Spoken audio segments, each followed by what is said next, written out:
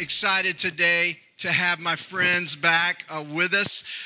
Started thinking about it, and it's been about 1.5 years since Pastor Jimmy was here with us. It's been longer than that since Renata was here because she doesn't behave very much, and so they don't let her come as often as they know. I'm just kidding.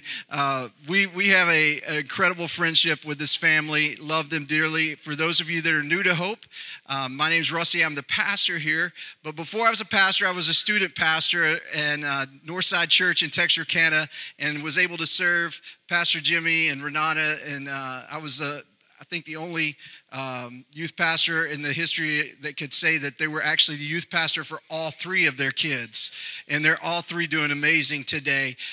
In fact, Chase's their son-in-law is pastoring a church. Their son Jordan's on staff at a church in Hot Springs, Arkansas. And then Jathan, well, he's in big business, and just got married this last summer, and just a great family. We love them so very much. And I jokingly say he's a part of the teaching team here at Hope because we have him at least once a year to come in and bless us. Right now, his role is the National Men's Discipleship Director for the Assemblies of God, and so he travels the nation helping form discipleship for men, as well as raise funds for Light for the Lost. So would you put your hands together and welcome my friend, Dr. Jimmy White, to the stage today. Amen. It's good to be back home. I tell you, home at Hope. Let me try this side.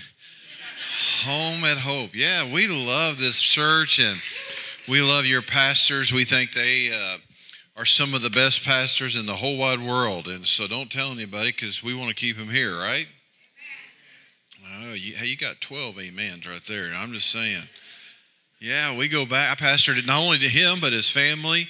His family's from that church in Texarkana, and so we've had the joy and privilege of doing that. And so we always enjoy getting to come back and be with you, and good to see Ben. Good to see all. I love this new look. It looks incredible, and I know it just messed with you. I know it did. So you came in and you're just like, you just had that kind of thing. That's what I enjoy about traveling so much. I go and find somebody else's seat, and I sit there and watch them just like squirm, because we get so used to things and comfortable with things, and that's why I picked the front row. And then I went to Jeremiah and said, "Oh wait, you always sat there," and I took your seat. I usually pick the front row because nobody sits there, but I knew Jeremiah did, and I said, "Man, I apologize for that." So, yeah, we're having a great time. We have over 400 free discipleship lessons. You can go to men.ag.org and look at our free resources and get all that. We got lessons on the Gospel of John. We have lessons in Mark. We have lessons on, here's one of the newest ones, 2 of the newest ones. We have sexuality and love. How many think the world needs to know what God's Word says about sexuality?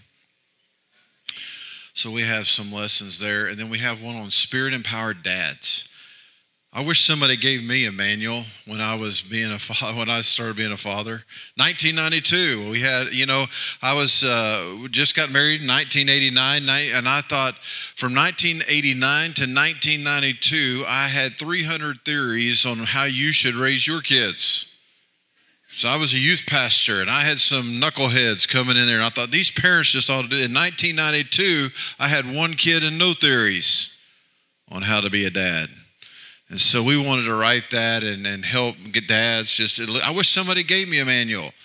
I looked up, how do you be no one told me how to be a father. I had to learn all this. How do you be a father? And so I went to the dictionary to find about being a father, and that doesn't help a whole lot. If you go to the dictionary about being a father, above and below the word dictionary is fatigue and fathead.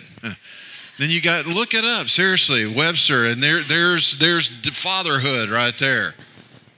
Well, that didn't help. So, we wanted to help men, so we have that free resource, and so we hope you avail yourself to that. Again, love your family. I tried to hire him when I pastored in Arkansas, and he turned me down. He was a youth pastor in Chandler, and he said, "No, I'm not coming to Arkansas," and so we go back a long, long way. If you're watching online, thanks for watching us, and thanks for being with us. And so We hope you enjoyed today, and we hope that you will find life's answers from God's Word. How many just think God's Word is the most important thing? So if you have your Bibles, I want you to turn to Matthew chapter 20. There's a lot of verses here that I'm going to read to you because this is a parable. Jesus taught a lot in parables. Parables reveal nothing less than the kingdom of heaven and the power of Almighty God, which is, he usually expressed both judgment or he expressed grace.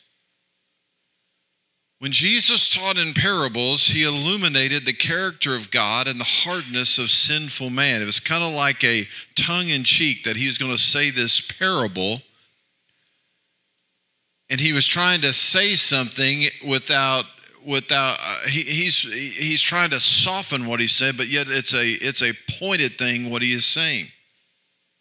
So when Jesus told parables, he often talked about, or it drew sinners into the kingdom of God. And sometimes the parables that he told, if you read the Gospels, it just confused people.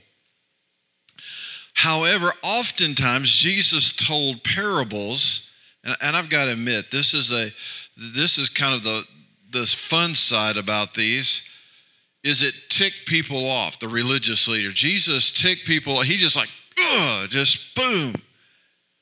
Because the religious people realized that Jesus was not just speaking to them, he was speaking about them. And he realized there was something powerful that was about to, they realized that what Jesus was saying was right, and yet they didn't like hearing what Jesus had to say. This parable that we're going to read this morning, I know it's one of those parables that I didn't get it. I don't know that I still get it. Jesus in Matthew chapter 20 and verse 1 says, "The kingdom of heaven is like a master of a house who went out early in the morning to hire laborers for the vineyard. And after agreeing with the laborers for a denarius for a day, he sent them into his vineyard. And going out about the third hour, he saw others standing idle in the marketplace, and he said to them," look what he said. If you highlight in your Bible or underline, look what he says right here. You might want to underline this. "Whatever is right, I'm going to give to you." Whatever is right, I'm going to give to you. So they went, and going out again about the 6th hour and the 9th hour, he did the same. About the 11th hour, he went and found others standing, and he asked them the question, "Why have you been standing here idle all day?"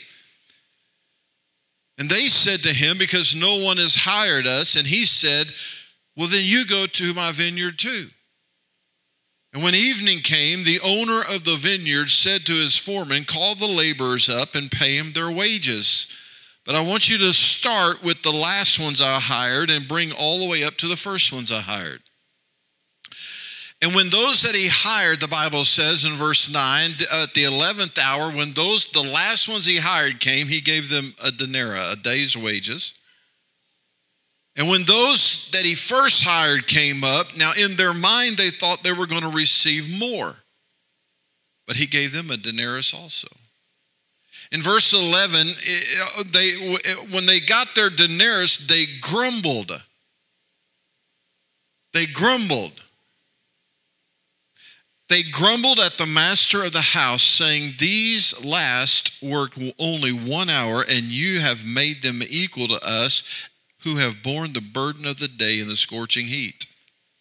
But he replied to one of them, "Friend, I did you no wrong. Do you not agree? Did you not agree with me for a denarius? Take what belongs to you and go and choose. I choose to give the last worker as I gave to you. Am I not allowed to do and choose what belongs to me, or do you begrudge my generosity?" So the last will be first and the first will be last. When I read this parable, when I study this parable, it's one of those passages of Scripture that makes me just kind of scratch my head and just go, I really just don't understand what Jesus just said. I don't. As a matter of fact, when I read that, Now, you may not be this way. If you're watching online, you may not be this way, but I just said, I don't even agree with what he just did.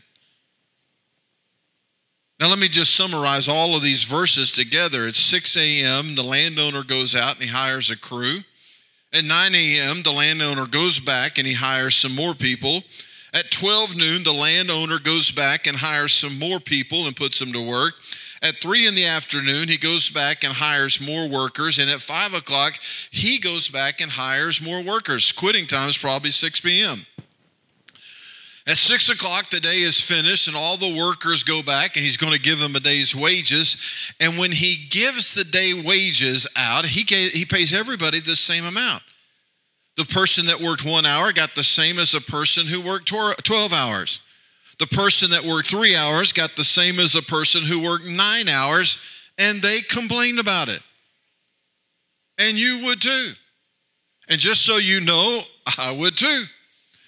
I mean, I would be calling HR about now, saying something is not right. Come on, somebody. I'm just saying to you, don't look at me, sanctimoniously. You know, how many know you'd be griping if that happened? Yeah, thank you. There's 3 honest people in this room right here.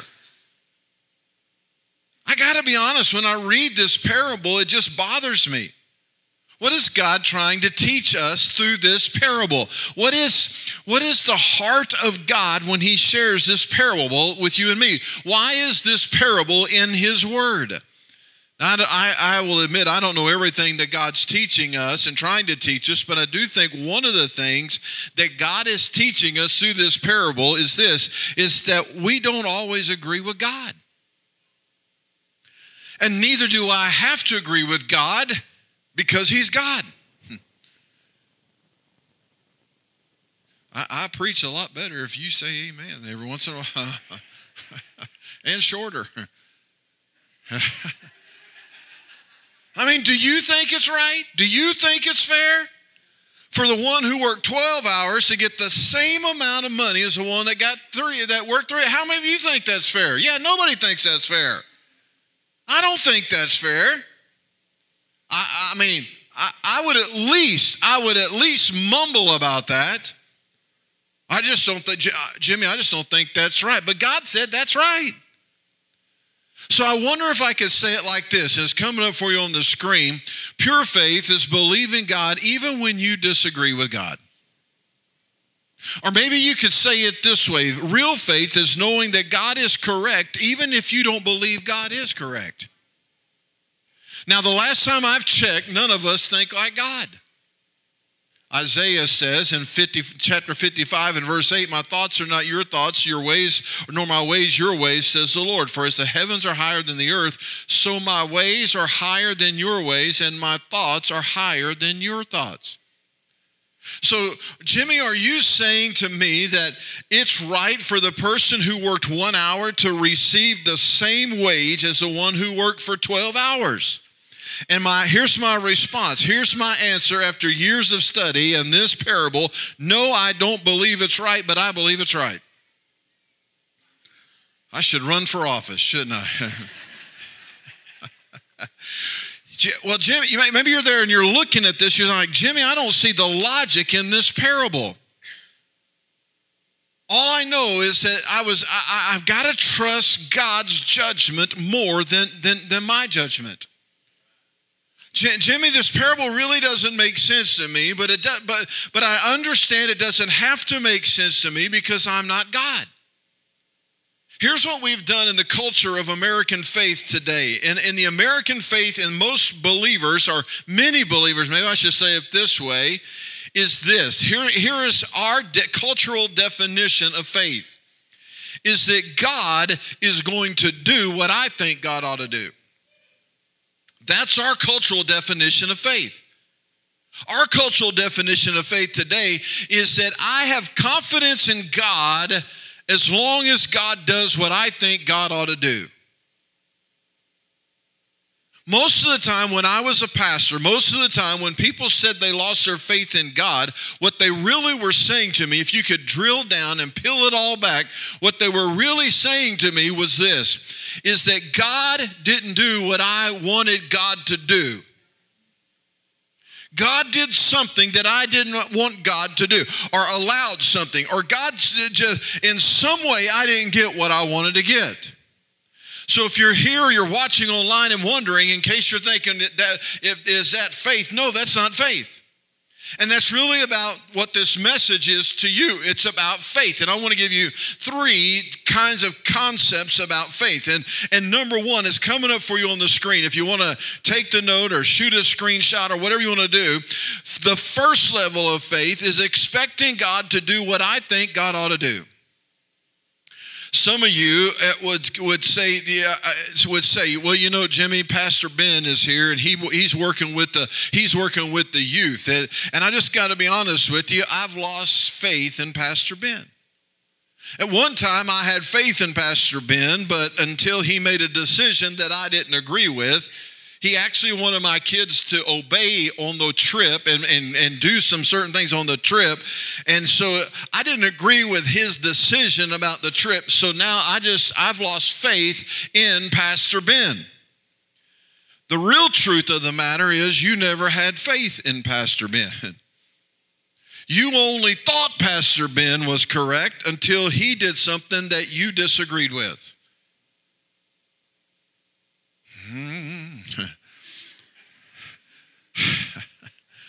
The truth is that I don't know many in this room, and I've been here a lot of times, and I don't know many of you that have ever been a youth pastor. And the truth is that many of you have never had to corral a bunch of young people. If you think this is easy, you just have one sleepover at your house with your teenager. Just one. Let them invite about 8-10 kids, and you will have a new outlook on Pastor Ben. What you have to have faith in Pastor Ben is this, is that Pastor Ben will pray, is that Pastor Ben is going to seek the face of God, is that Pastor Ben is going to hear from God, is that Pastor Ben is going to learn from other youth pastors, and he is going to do what he thinks is and believes is best in the sight of God. Amen. Listen, Martha Tennyson always said it gets quiet in the operating room. I understand. But while I'm meddling, let me just go ahead and take another step. I've waited for a lot of years to say stuff like this because when I pastored, I didn't. Most of you never pastored a church. So when Pastor Rusty does something you don't understand and you don't agree with, all of a sudden you become an expert about being a pastor. What you have to have is faith that Pastor Rusty is praying and that Pastor Rusty is seeking the face of God. And that Pastor Rusty is going to be accountable to his leadership structure in place for this church. It's the board. He's made himself accountable to leader. That he's going to make himself accountable. That Pastor Rusty's not going to be some lone ranger out there doing whatever he wants to do, however he wants to do it. And that's totally counterculture to the American culture that we live. Our culture of faith in most American people in our churches across America is that God ought to do what I think God ought to do. That's not faith in God, that's faith in you. Now listen, I've got a lot of strong opinions about a lot of things. If you don't believe me, ask my wife down here. She says to me often that you don't think you're ever, he may not always be right, but he never thinks he's wrong. I got a lot of opinions about a lot of things, and I know this may shock some people sitting on the first row up here, but I mean, it may shock them to know that I'm not right about everything, most things, but not everything.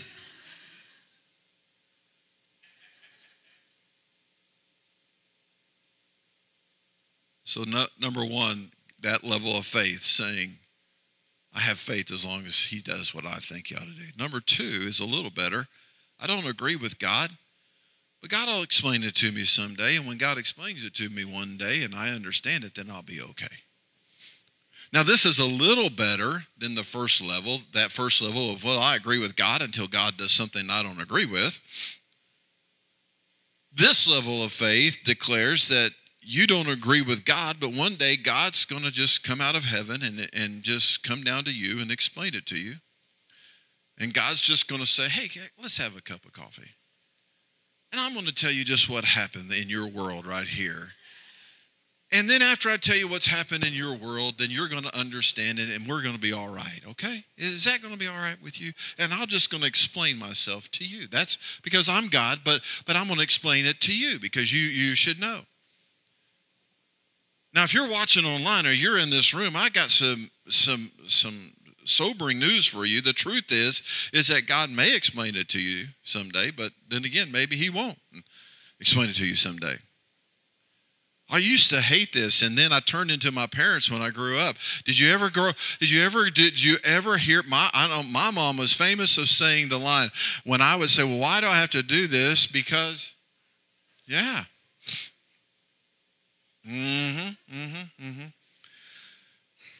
And then I tried to say, well, if you'll just explain it to me. She said, oh, you don't want me to explain it to you. Because I'm going to have a teaching aid if I explain it to you called a belt.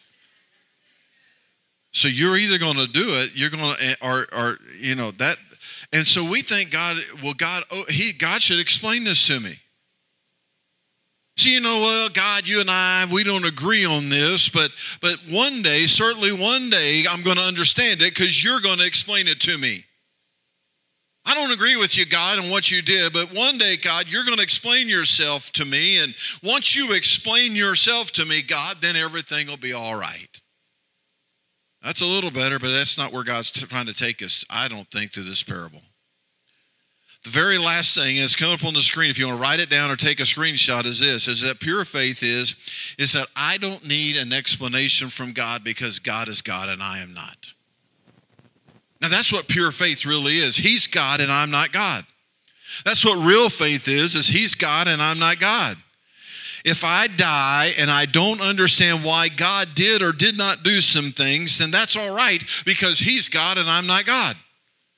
If I don't get what God is doing in my life and through my life, that's all right because He's God and I'm not God. I may not agree with God. I may not understand God, but God is always right and He is God and I'm not God. Come on, somebody. I'm just telling you, we have to get ourselves to that position and level of faith.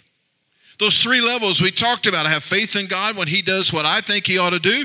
Or number two, I have faith in God because He'll explain it to me.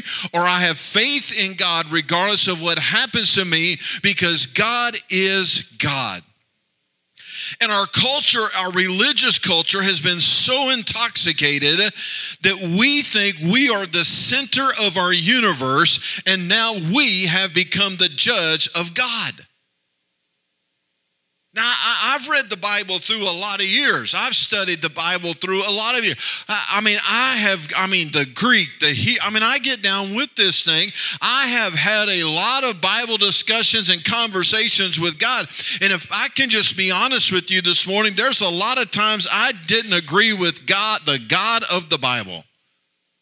There's a lot of time. Now, I know you probably hadn't done this. If you're watching on, you've probably never done this. But there are times, and I've read the Bible, and I thought, God's wrong right here. I just got to tell you, He is wrong. Well, I think He's right here, but I think He's wrong here.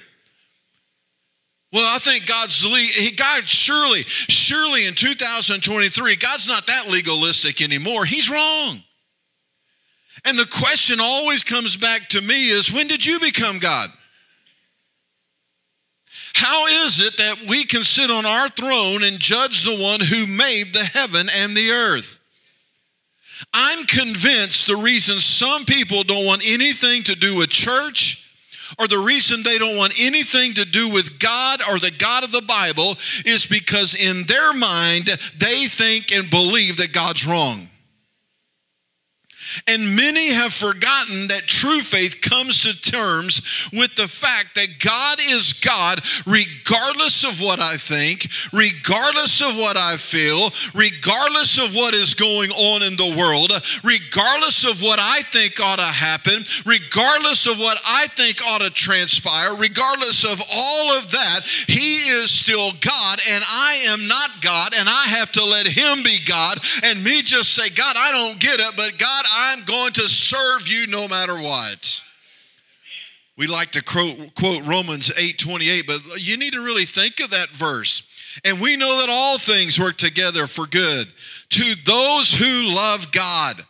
If you highlight or underline in your Bible, you need to flip over to Romans 8:28, underline to those who know God.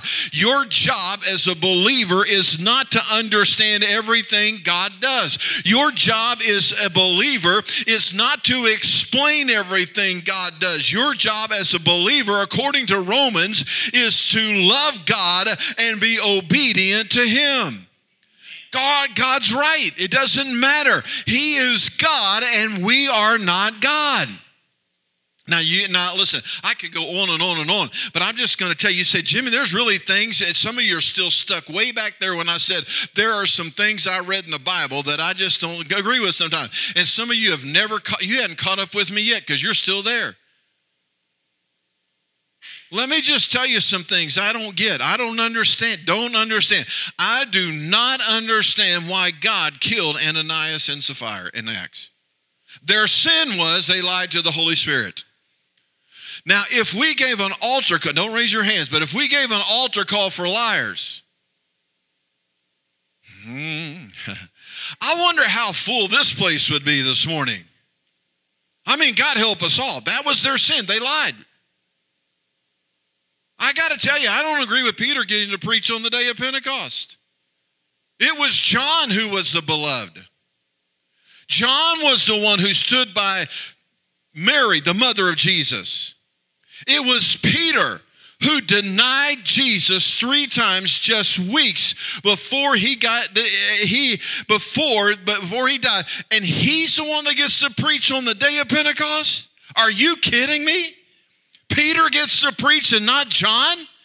In the Lord's darkest hour, Peter deserts Jesus, and John doesn't desert Jesus, and Peter's the one that gets to preach on the day of Pentecost?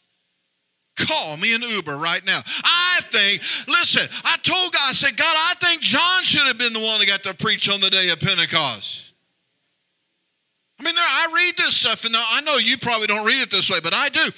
Listen, here's something else I don't understand. I don't understand, nor do I agree, that a prostitute named Rahab ends up in Hebrews chapter 11 in the Hall of Faith chapter. Read it.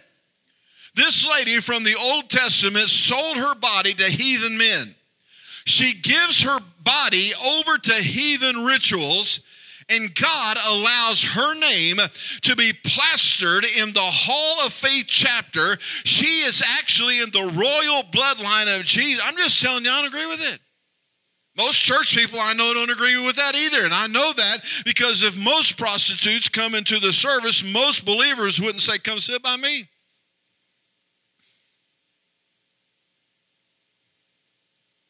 I don't understand. I don't understand. Tisha, don't get it. Why did God make Jacob a prince and name a nation after him? Why did He do that? You kidding me?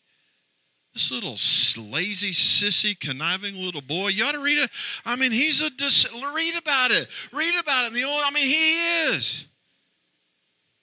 He's out cooking chili while his family's out working. What a sissy little boy. I mean, everybody knows men shouldn't cook.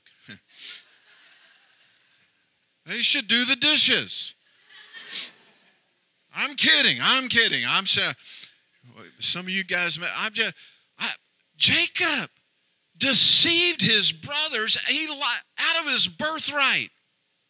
His dad is old and blind, and Jacob, the deceiver, tricks him into thinking he's Esau. He lies. He tricks him with the help of his mama, so he can receive the blessing from his father.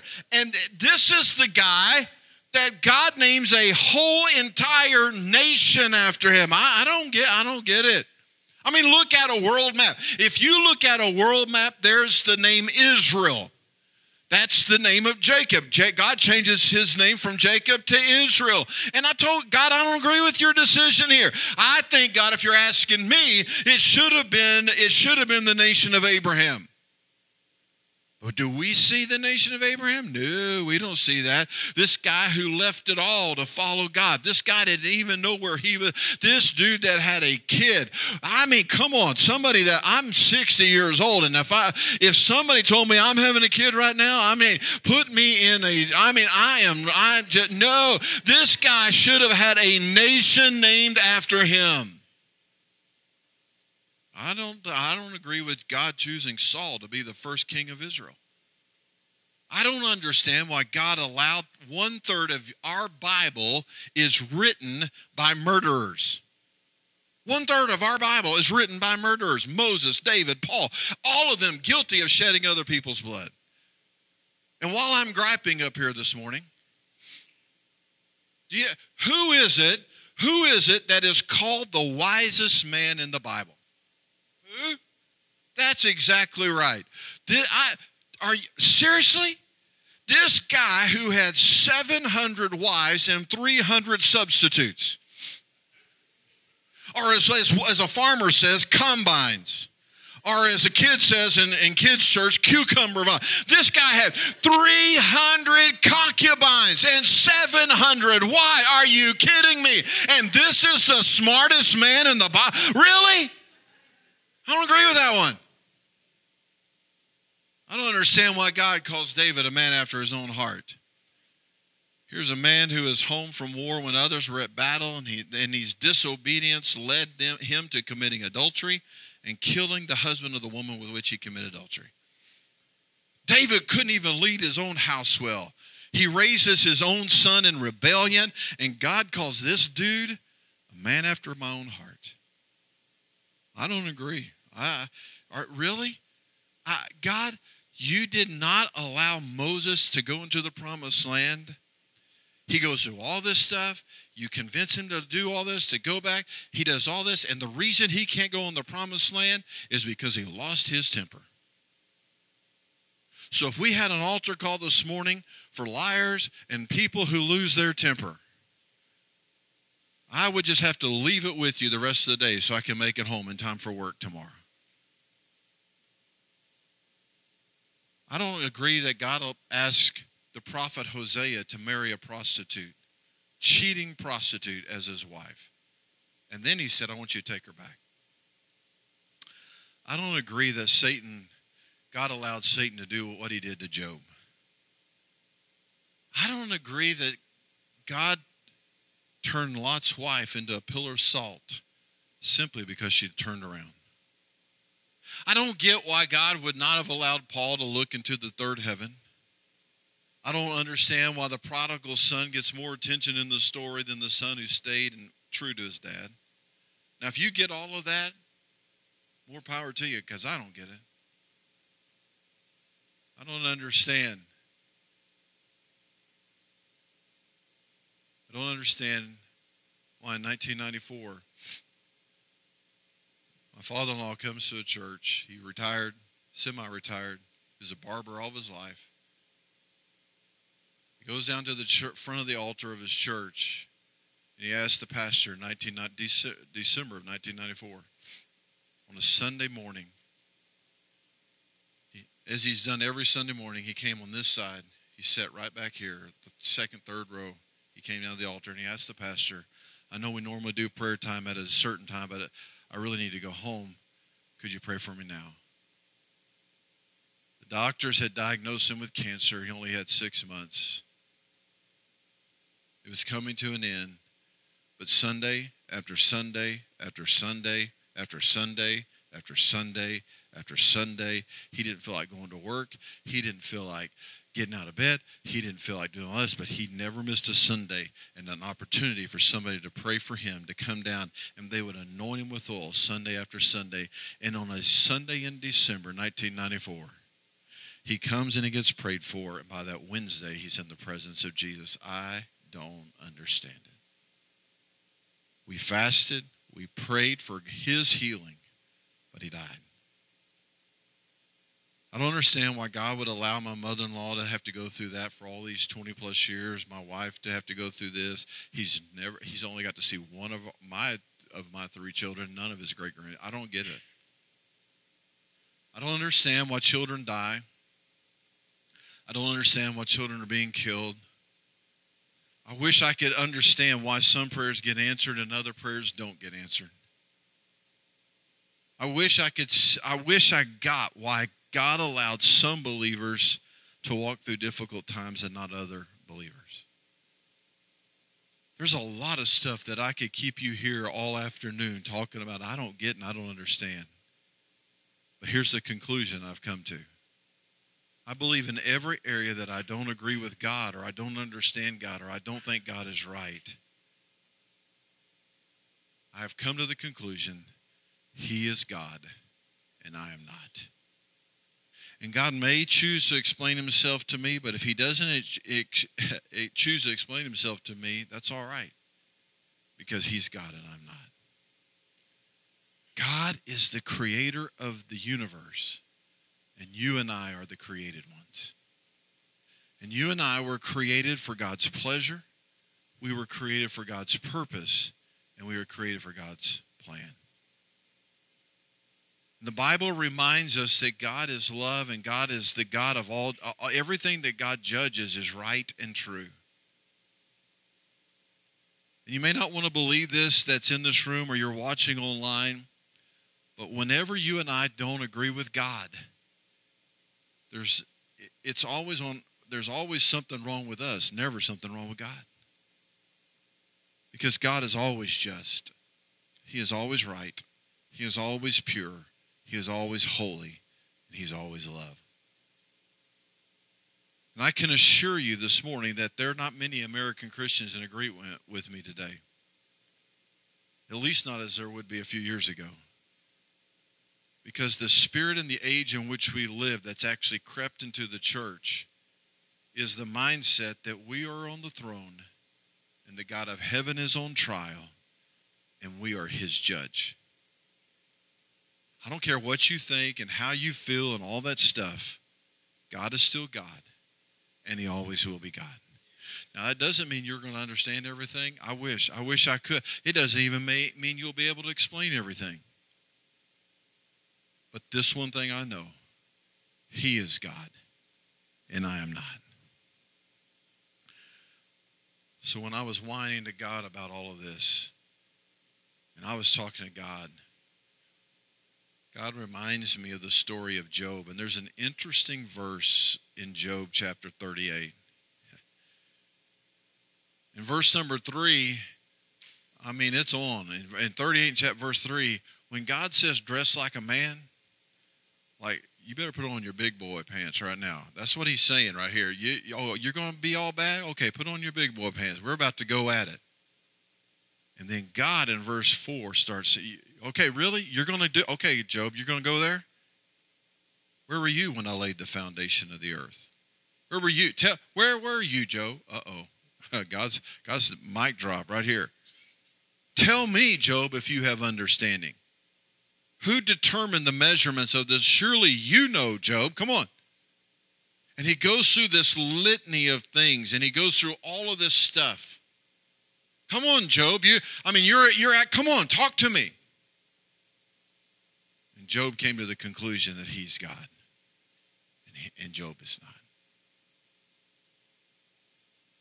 There's a song that we have sung down through the years.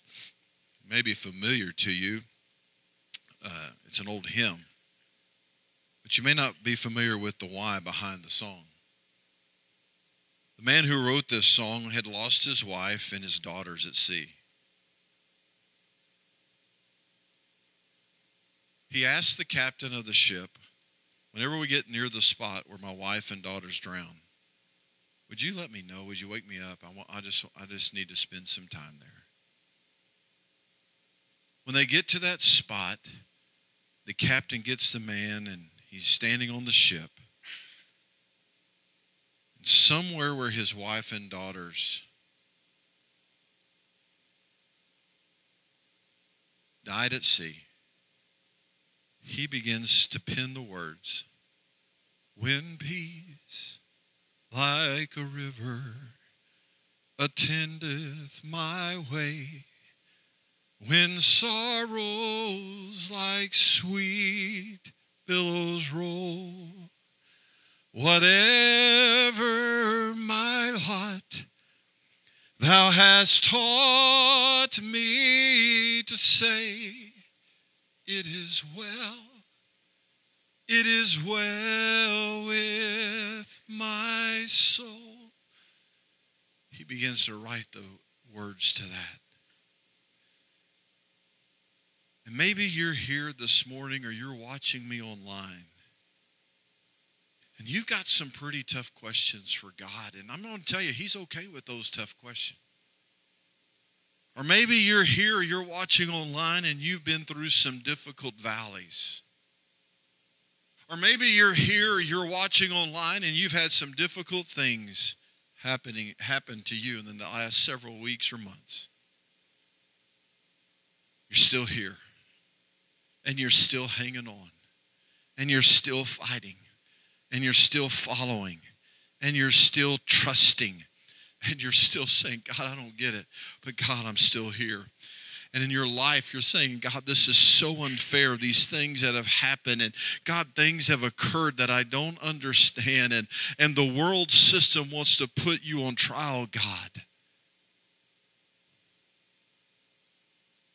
God, at the end of the day, if I don't get it, I understand that you are God. And I am not. And I don't know what you are going through today, if you're watching online or you're in this room, but I came by to just say to you, he's still on the throne. You may not understand what you're going through or why you've been through it, but he's still there. Will you just close your eyes right now? Come on. When peace like a river attendeth my way, when sorrows like sweet billows roll, whatever my lot, thou hast taught me to say, it is well, it is well with my soul. Well, Tisha's going to put us in the right key.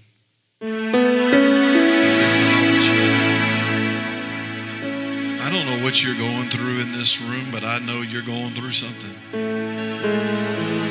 You're either going through something, you've been through something, or you're headed. Here's all I know. As a pastor, and I know Pastor Rusty's heart well enough to know, we wish we could fix it all. We wish we could explain God. There's some things we just don't have the answer to and for. But he's still God. If you're watching us online, I don't know what you're struggling with online, but all I know is I sense from the very first song the presence of the Holy One in this place. And I wish I could tell you that your pain would go away, and I wish I could tell you that the hurt wouldn't be as bad. I can't do that, but I can tell you this, that if you get into his presence, there's something that'll begin to lift in you. When you walk through on Monday or Thursday or Tuesday or whenever it is and you feel a heaviness coming in, God, and you say to God, God, I just don't understand. I just don't get it. And you begin to sing whatever song comes your way. Maybe you'll remember this man who lost everything. Later on, he loses everything in a fire. He loses everything. I mean, his whole life is messed up. But he still could pen these words, it is well. Here's how I want to close this out right now. If you're watching online, maybe you could just close your eyes and sing with Tisha and this crowd this song. If you know this song, if you don't know this song, just allow the Holy Spirit to worship you. I'm going to ask you in this room to just stand right now. Some of you may need, listen, Pastor Rusty and pastors wish they could take the pain for you. We wish we could reach down in that part where that causes you hurt and pain. And we wish we could do that. We wish we could explain, but we can't. But all we can say is He's still God.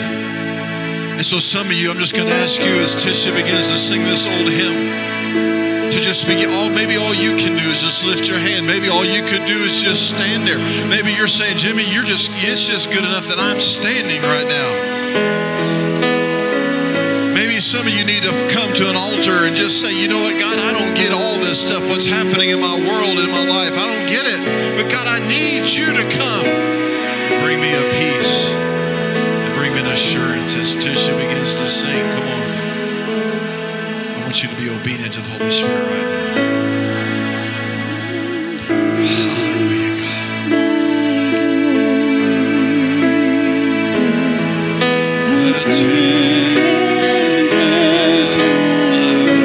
I don't know where you need to be when sorrows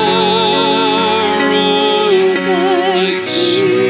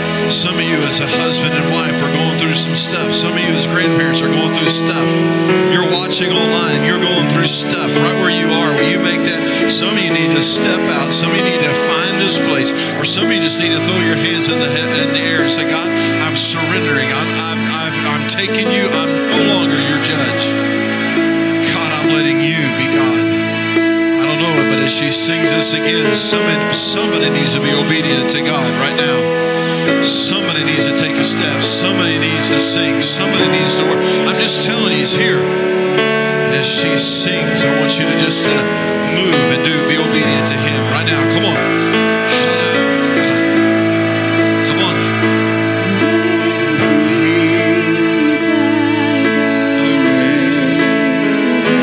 Come on, be obedient.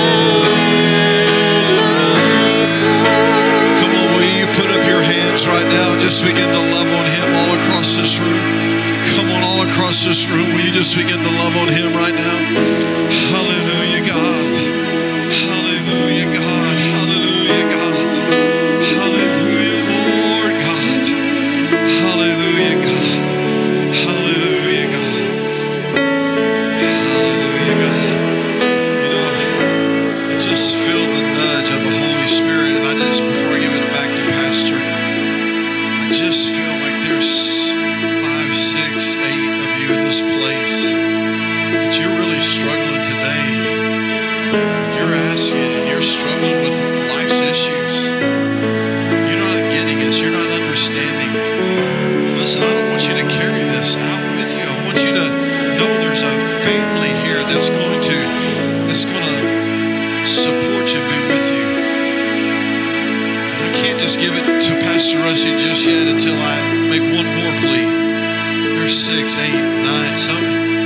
God is just stirring some of you. I want to be here and pray with you and for you. There's a church family that wants to.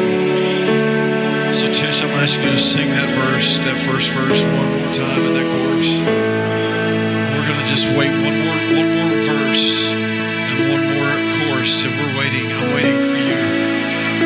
Come on, don't leave this place without the Holy Spirit being able to minister to you in a deep way. Come on, I'm waiting for you right now. Go ahead, Tisha. Come on, I'm waiting for you. I just feel a nudge. I'm waiting for you. I'm waiting for you. I'm waiting for you. Come on, I'm waiting for you. If you're online, will you just type in the chat, hey, pray for me, Pastor. Pray for me, Pastor. There's some others I'm waiting. Come on, there's some others I'm waiting. Come on, there's some others I'm waiting for you. I'm waiting for you. Come on. Come on, I'm waiting for some others. Come on.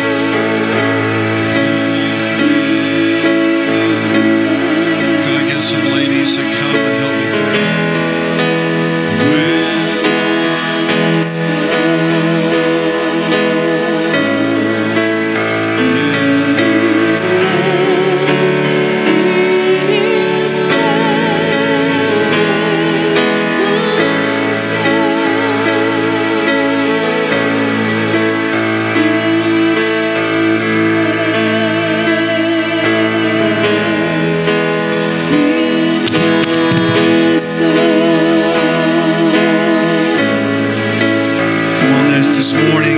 Tugging at your heart, would you get out from where you're standing this morning? Would you begin to come down, allow God to minister to your heart and to your spirit today, allow Him to do a work inside of you?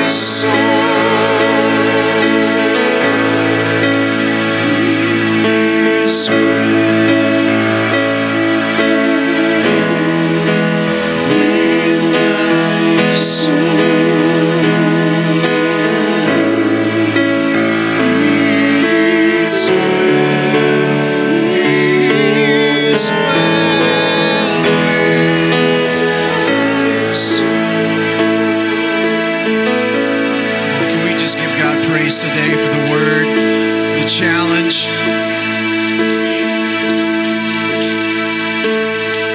He is God and I am not. Praise God. Would you be seated for just a moment today? Our ushers are going to come forward and we're going to have an opportunity to bless our speaker today. So if you would make a check, you can make it payable to Hope Family Fellowship. a special Dropbox drop-down menu that says special speaker or guest speaker. If you need to mail it in, that's fine as well. If you'll just send us a note at prayer@hopefamilytv so that we can make sure that we get that included in today's gift for Pastor Jimmy. The scripture tells us that we're to bless those that are traveling teachers, and so we want to do that so that the scripture says so we can be partners with them in the truth. And I love that. I love that concept that we get to partner with him. So every time, 400 small group lessons. In fact, one of those, or a couple of those, I think are based off of a series that I've done before. And so he's taken different things from ministers across the nation and turned them into small group curriculum. And it's just amazing what God is doing in and through the ministry of our men's department and our national office. And so grateful that we have that connection with the Whites. So I'm going to pray a prayer of blessing over the offering today and as you give this morning. Father, thank you for an opportunity that we get to bless. God, we've been blessed through your word today, and now and in turn we get to bless others. And I just pray, God, that you would use this gift to further your kingdom all around the world. In Jesus' name, God's people said, amen. God bless you as you give today. I want to let you know that starting next Sunday's Father's Day, amen? Okay, all two of us are excited about that. It's Father's Day. We're going to have a special gift for every father in the room. It's going to be an amazing time of service, but I'm super excited. This is a series that I have wanted to do for a long time. Something that stirred in my heart and my spirit over the years. I've just been drawn to the songs of the ascent. They're the times where they would sing these songs as they got ready to go up. And man, just about 9 months or 10 months ago, I just sensed the Lord speaking that now's the time. He's like, hey, you can do it now. And so beginning next week, we're gonna do a series on the songs of the ascent. We're calling it Mixtape. Mixtape Volume 1. If you were a child of the 80s, come on, you know what a cassette tape was. How many of you sit there and listen to the radio and hit record just so you could record that one song, and then if the DJ started talking over it, you got so mad. I mean, come on, am I the only person in the room that felt like that? But we're going to talk about kind of using that as this was their mixtape. They went up to the temple. They would sing these songs, and there's some great things. He said, I was glad when they said unto me, let us go into the house of the Lord. Psalm 121 says, I lift my eyes up to the hills. Where does my help come? My help comes from the maker of heaven and earth. And so I'm excited. This series is going to last, I think, about 10 weeks. And I know that's a long time for a series. But, man, I'm just excited about what God's going to do. So because of that, Pastor Ben made us these great little cards that have the logo on it, Mixtape Volume 1, the Songs of the Ascent. You say, why Volume 1? Because, man, I started thinking about this. I could do the songs of David. I could do the songs of Christmas. There's so many. I mean, we may do a few more of these over the years. So I just like the theme. So we're gonna do it this summer. So Mixtape Volume 1, the Songs of the Ascent. Those are on the back table back there. They come in stacks of 10. Use these to invite somebody to come to church with you. Say, hey, would you come and would you be my guest? And would you come and hang out with us and maybe invite them to lunch afterwards or something like that. So we've got a lot of good things that are coming up. Senior adults, chicken dinner on not this Friday, but the following Friday. And then our next night of community is going to be at Chick-fil-A on the 21st. So some good things happening. And of course, youth camp is coming up. Super excited for our students that are going to be able to go to that. So Pastor Ben will be out there if you want to purchase some raffle tickets today and next Sunday. Next Sunday at the end of service, we will be making the drawing for that nice TV that's out there and the $50 gift card. And so help our students by purchasing one of those tickets and maybe win a TV. Who knows? So would you stand with me this morning? Let me pray a prayer of blessing over you and your family today. Be sure to pick up your Mixtape Volume 1 invite cards at the conclusion of service. Be sure to say hi to Pastor Jimmy and Renata today and tell them you're glad to see them here at Hope. Father, we just thank you this morning for your word. You are God and we are not. We are not, and we just trust you fully. Your word declares that we're to trust you with all of our heart, lean not on our own understanding. In all our ways acknowledge you, and you will make our path straight. And so we trust you today. And we ask, God, that you would bless your people, that you would make your face shine down upon them, and you would be gracious to them and give them peace. In Jesus' name, amen. God bless you, church.